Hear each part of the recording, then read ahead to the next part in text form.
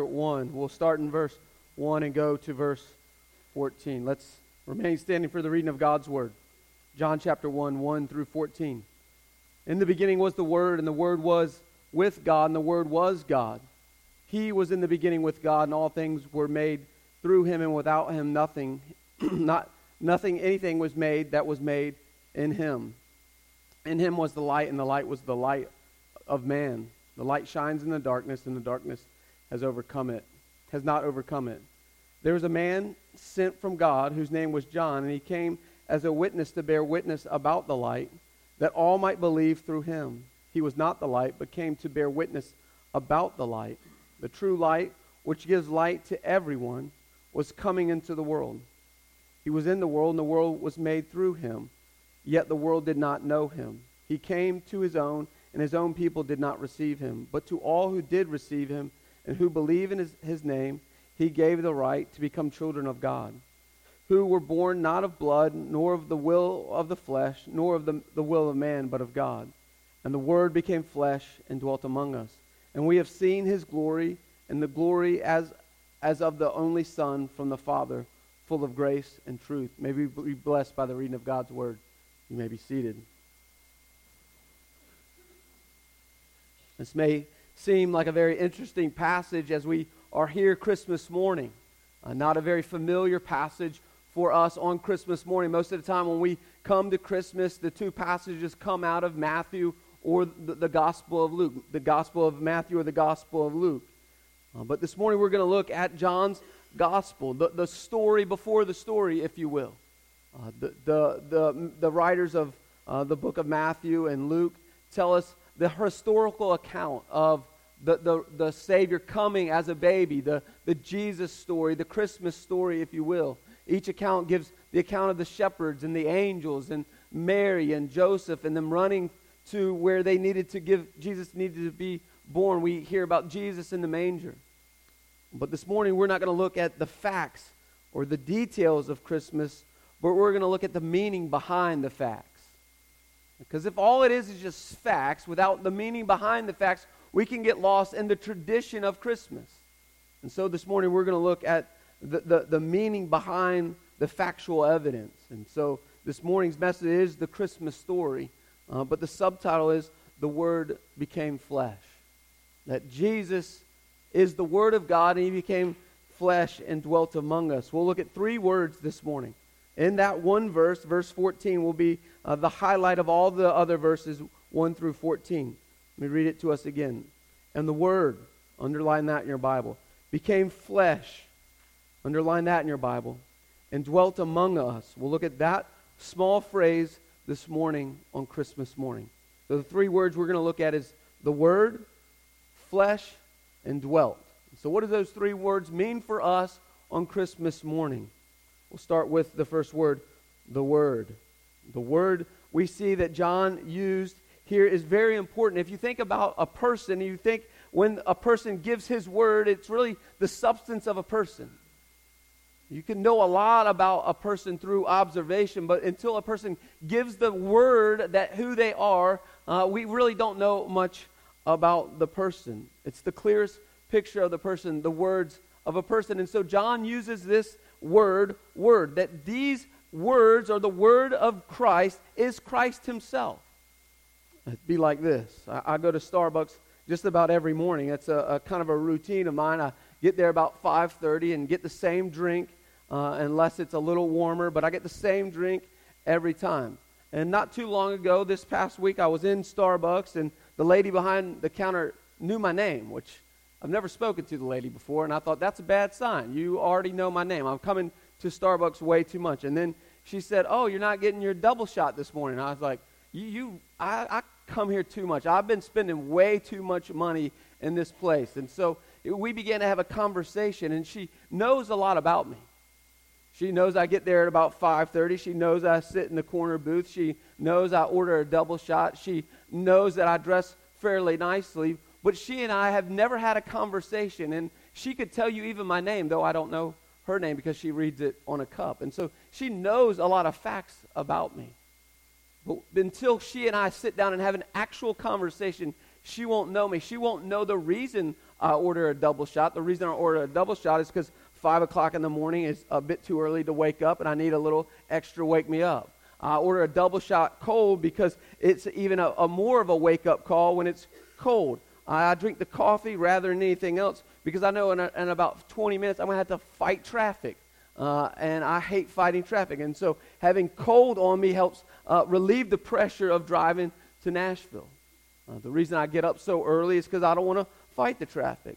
See, those are all the details that lady behind the counter does not know about me. And so what God is saying through John is this: if you really want to know God, you must know His Word. If you really want to know God as God the Father, you have to know God the Son, the Word of God. And my great fear, I've preached this message before, so we won't labor the point this morning. My fear is that we in the church, we know a lot of facts about God. We've done a lot of Bible drills, and we could point to a lot of stories in God's Word, but do we really know God? If you'll turn with me to John, just a few verses, chapters before, it says this, John chapter 5. Jesus is talking to the Pharisees and scribes. They knew God's Word. They knew Scripture. They knew the Torah. They knew the Septuagint. They knew it inside and out. It says that it's been said about the scribes and the Pharisees that if you took the Torah and you rolled it up and you drove a nail down through the Torah, that the Pharisees would know every word that it penetrated without even having opened the Torah up to read it, because they knew the words of God so well. And yet this is what Jesus says to him in John chapter 5, verse 39. It says, you search the Scriptures because you think that in them you have eternal life. He's saying to the Pharisees, you search the Scriptures, you search the words on a piece of paper because in those words you think you have eternal life. And it says this, and it is they that bear witness about me. It's not this word that has life, but it's all the words that point to the Word, Jesus, who gives us life. And so this Christmas day, when we come to this story, God gave us His Word wrapped in swaddling clothes. It's the clearest picture to us about who God is. The word that John uses here to describe the Word is the Greek word logos. It's where we get the word logic from. You want to know the logic of God, you look at Christ Himself. God gave us God's most revealed self through Jesus Christ. You talk about the evidences of God. That we can look at the trees and we can see the evidence of God. We can see the wind and see the evidence of God. We can see the church and see the evidence of God. But the clearest picture of God's logic of who He is comes through the person of Jesus Christ, the Word. And so this morning, for us, the question is this: do you know God? Do you know the Word of God? Or do you just know about God? Do you just know the facts about who Christ is? Or do you really know who Christ is? Do you really know God? Or do you just know facts about Him? It's one of the reasons that we're changed the curriculum in Sunday school, because the new curriculum, every single story is pointing us back to having a personal relationship with Jesus Christ. Every story in the Old Testament, the ultimate hero is not Daniel, is not Moses, is not Noah, is not David, is not Solomon, but is Jesus Christ. And every story points us to the Word, Jesus Christ. So do we know God, or do we know about God this morning? The second word that we'll see is the word flesh. I love that John uses this word, the word flesh. That God, when God decided to come to humanity, God pulled on skin. That God of the universe, in Jesus Christ, the Alpha, the Omega, the Prince of Peace, the Savior of the world, when He decided to come to be with us, He pulled on flesh. It's the most vulnerable place that you can be in your life, is a baby. You think about it, if even now, Cedar's 2 years old, but I remember when he was first born, that he was the most vulnerable place he could ever be. the moment he came out of the womb. And that when Christ decided to come and be with us, he became vulnerable as into a child. He could have showed up on the scene at 33 years old. He's God. He could, however he wanted to do, he could have showed up. But he decided to become vulnerable. He pulled on skin. Not only did he become vulnerable, he became weak. He became dependent. You see, a baby is super dependent. If you've ever had a baby, you know that. They don't care if it's 2 o'clock in the morning. When they want what they want, they're going to get what they want. And that's how Jesus showed up. He showed up weak. And not only that, and God pulling on flesh and becoming vulnerable and becoming weak, it leads us all the way to the cross. He became killable. You see, if Jesus had never pulled on skin, if God had never pulled on flesh and dwelt with us, he would have never been killable. He had to take on being weak and taking on flesh and being vulnerable to become killable for us. There's a story that happened in 1968 in New York City. A young lady, is about 3 o'clock in the morning, and this young lady had just gotten off work, and she was driving home, and this crazy man began to follow her. Now, in the late 60s, early 70s, New York City wasn't the safest of places. It's changed a lot in the last 40 years or so. So this woman gets out of her car, and this man gets out of her car, and she notices that he's beginning to follow her. So she takes off down the street, and the young man, takes off after her. And she gets almost to her door, to her apartment, to go upstairs to get into safety, and the man stabs her in the back 2 times.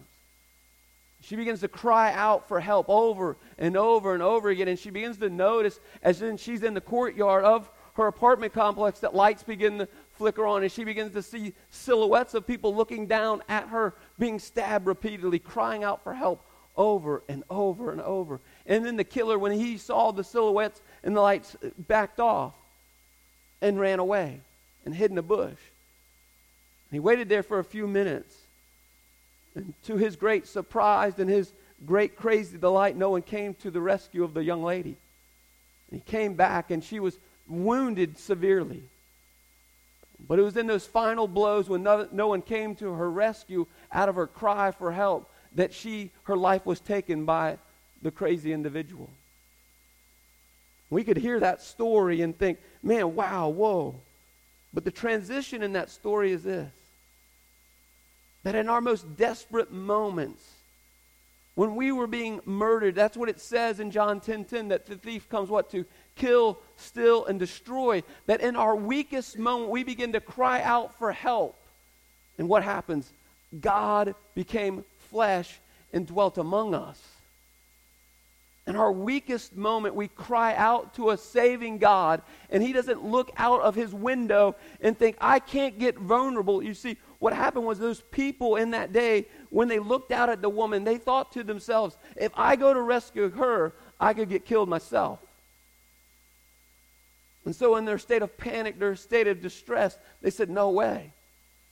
And yet when Jesus Christ looked out at us at the very foot of the cross, he went all the way and said, I know what's going to happen to me, and I'm willing to take the abuse from the killers to save them.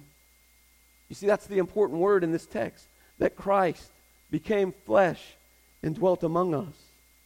Here's the other just amazing part about Christ becoming flesh. Let's turn to Hebrews chapter 2.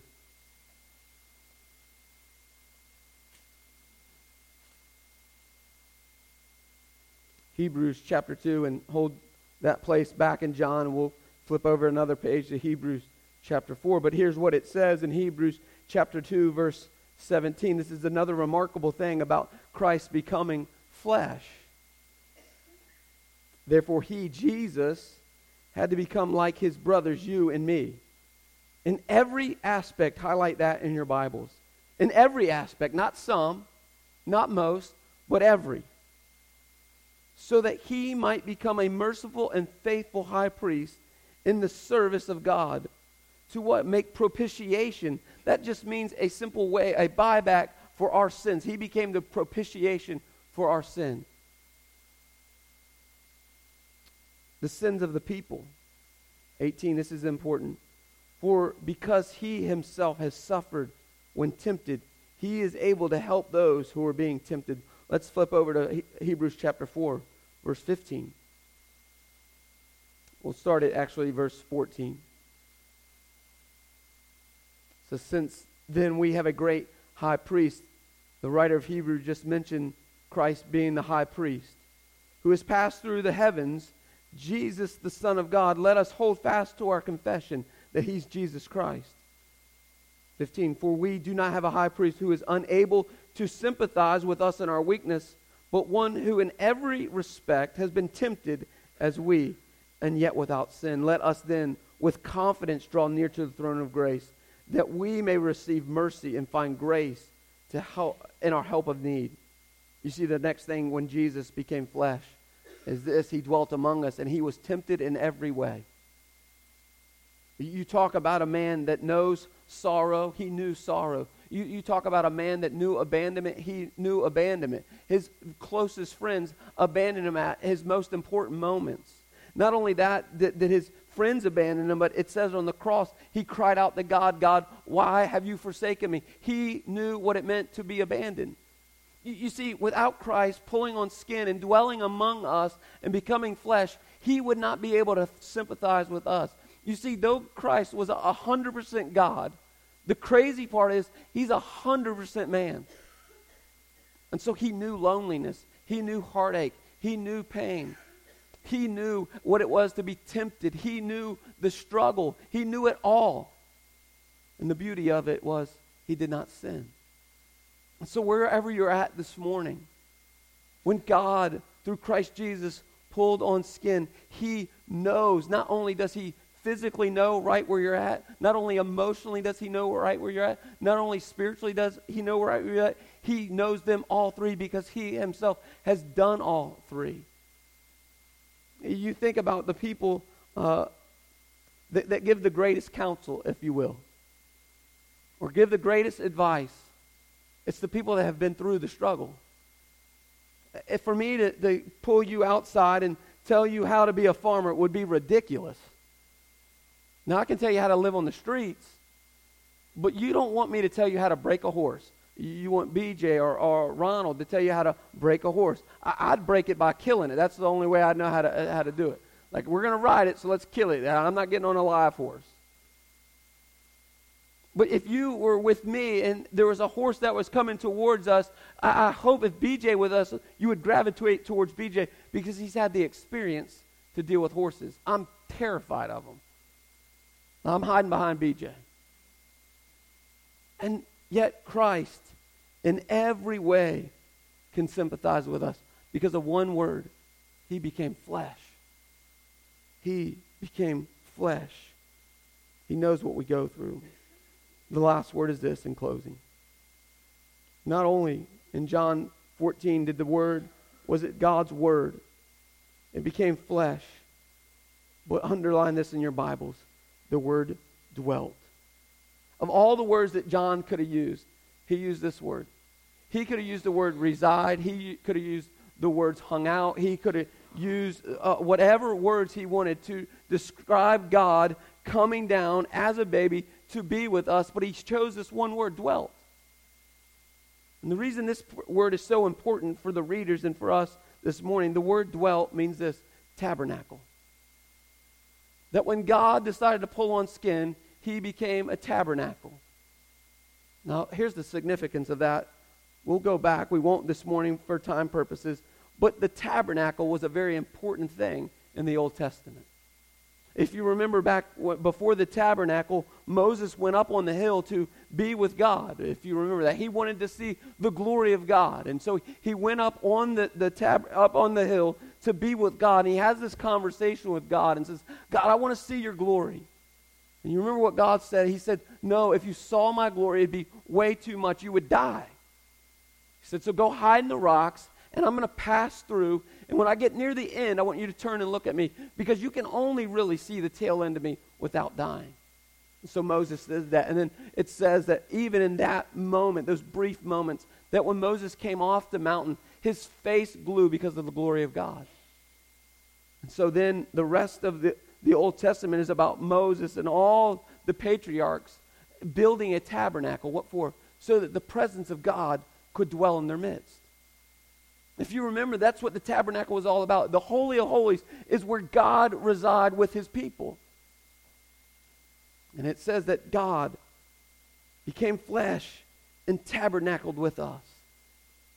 And so two things we see, because Christ on Christmas became our tabernacle. The first one is this: that Jesus, because he pulled on skin, did away with religion altogether.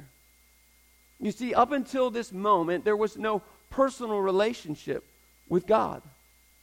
That all of God's people had to go through the priest to have a relationship with God. That the priest would go into the tabernacle to offer sacrifice for their sins. And the moment Jesus comes up and Jesus dwells with us, he becomes our tabernacle and he does away with all religions.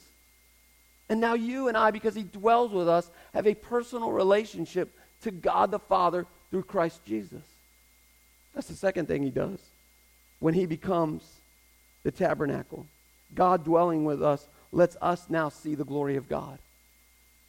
Up until the moment of Christ's coming, we could not behold the glory of God.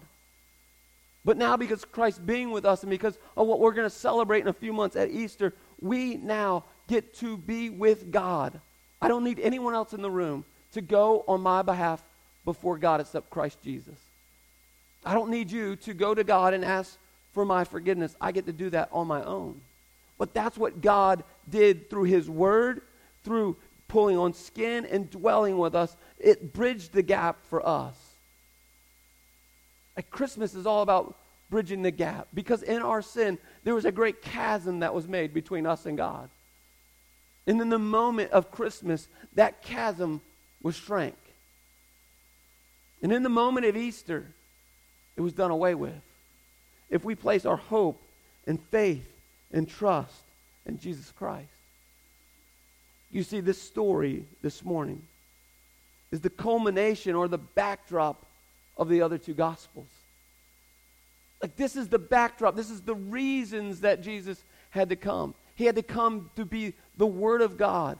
He had to come and he had to dwell with us. And he had to come and he had to pull on skin to be with us. That is what the Christmas story is all about. And so this morning, on this Christmas morning, let us be reminded as we come to the Lord's table. We take this bread and we dip it into the wine. Let it be a reminder that this is the Word of God that became flesh and dwells with us and dwells in you. If you do not know Jesus Christ, you do not know the Word of God. If you do not know Jesus Christ, you do not know that he pulled on flesh on your behalf. If you do not know Christ this morning, then you do not realize that he can dwell with you. It's through us coming to the recognition that there is a great chasm between us and God. And we need a Savior. That's what Luke tells us. Unto you today, a child is born, a Savior to the world. Have you placed your hope and faith and trust into the Savior, Jesus Christ? Again, I'll say it again. There's no greater gift than you could receive this morning.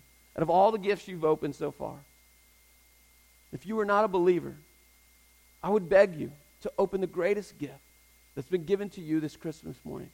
That is Christ, wrapped in swaddling clothes, to do for you and for me what we could not do for ourselves, and that's save ourselves. We could not save ourselves. We needed the Savior of the world. Do we believe that this morning?